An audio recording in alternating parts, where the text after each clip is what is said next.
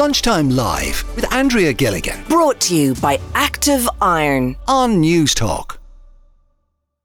A new mental health bill in Ireland is expected to be the largest overhaul of the state's mental health laws in decades. And some of the mental health reform groups have warned that the current legislation is actually at odds with international and human rights standards.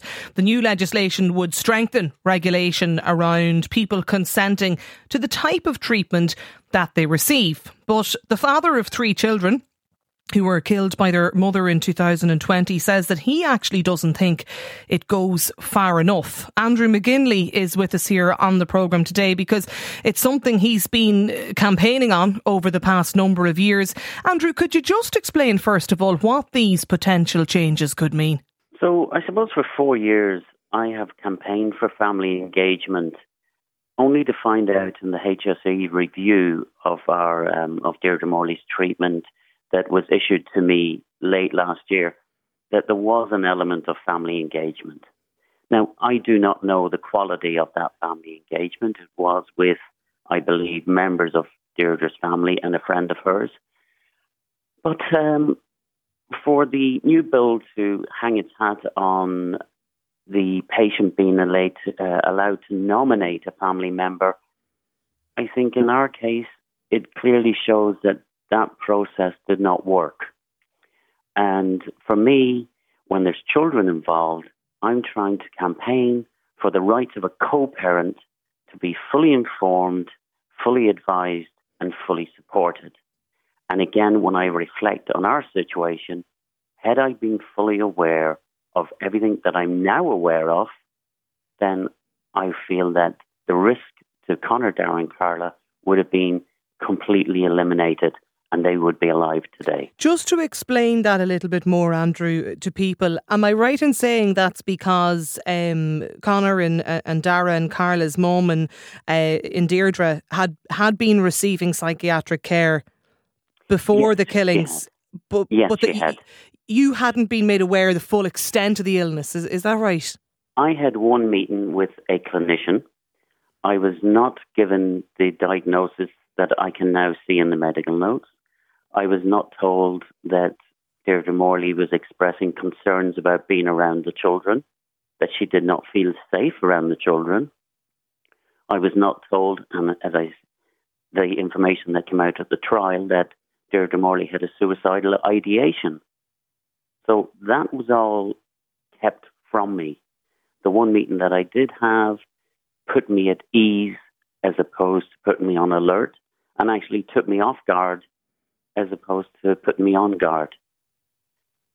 And I presume that's probably because of, is it patient confidentiality, or was it just under the current mental health laws? Is that why, Andrew, you weren't... I assume it's patient confidentiality. However, I would believe that once decisions are being made about a patient that will have an impact on others, then you cannot hide behind patient confidentiality.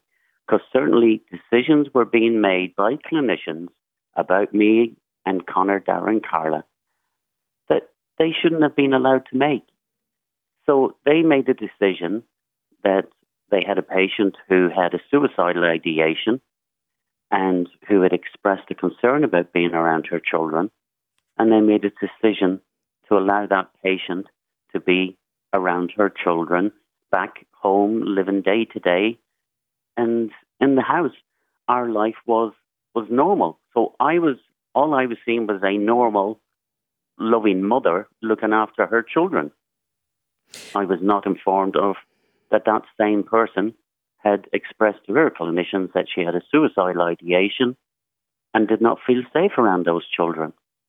The new mental health bill that I mentioned, Andrew, and this is why we're talking about this today, because it's expected, I suppose, that it's going to overhaul our mental health laws here. Some of the reform groups have warned that this legislation would try and strengthen the regulation around people who are consenting to the type of treatment that they receive.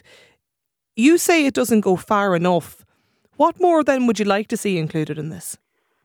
Well, asking a patient to nominate somebody if they're not nominating somebody who is part of the family dynamic, then it's pretty much useless, because a nominated person, if they're not in the house day in, day out, if they are not a key member of the family dynamic, then all they're going to be speaking to the clinicians about is what they've heard from the patient.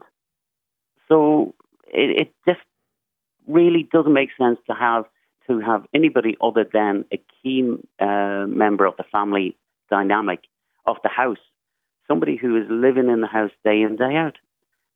That's the only way you're going to get a true reflection of what is happening in the patient's life outside of their 1 or 2 hours of treatment every week. The other part that I feel that needs significant discussion is capacity.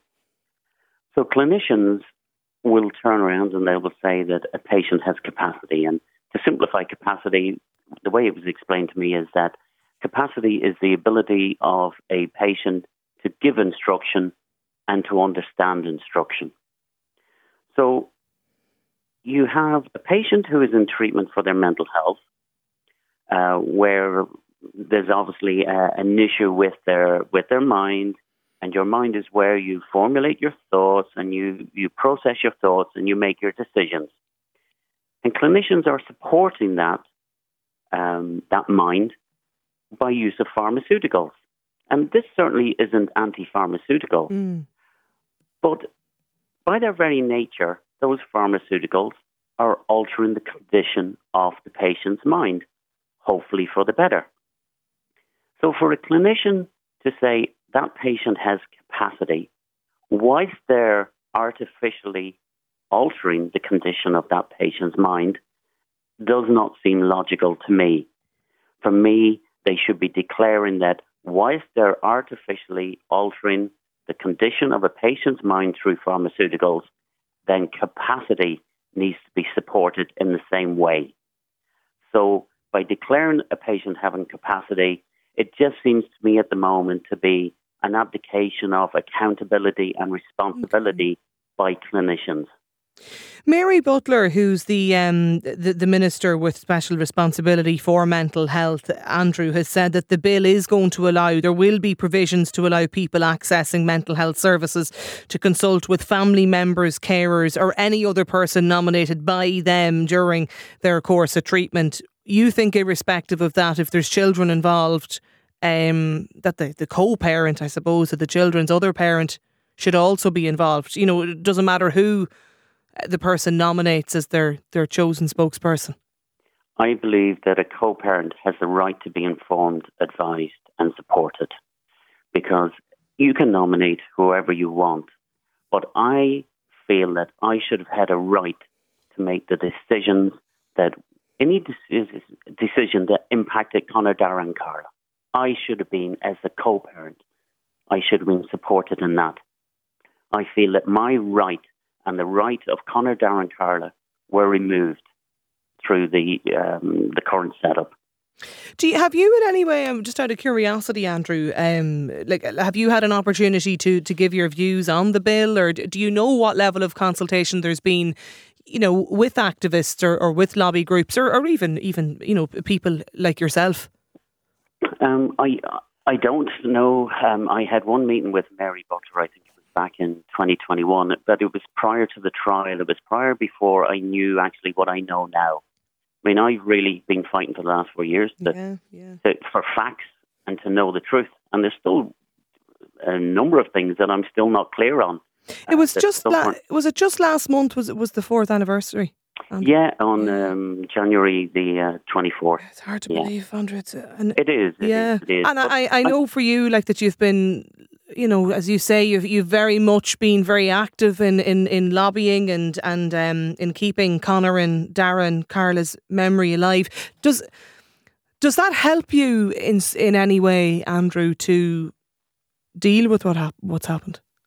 It does. I mean, the 3 legacy projects that I do, Conor's clips, Conor wanted a YouTube channel, so I'm it's hard to use the word happy, but I'm delighted or in as much as you can. Right. I understand what you mean. But yeah, I'm happy that I was able to do that for him. Good. Snowman for Carla as well with the Independent. Every Christmas we do a colouring competition because she loved colouring. They do help, and then the charity we're doing our fundraiser, Walk in the Walk. That's right. Yeah, in April. So I would ask everybody listening if they could support us on that. But those projects do help. Yeah, but good. I'm driven. I couldn't live with myself if I didn't try to make the changes that I'm trying to make. Yeah. And I did write to Mary Butler, asking her to support co-parents. The response I got had 3 different type fonts in it, which would suggest that it was copy and paste. So I didn't even get the respect of a direct response from Mary.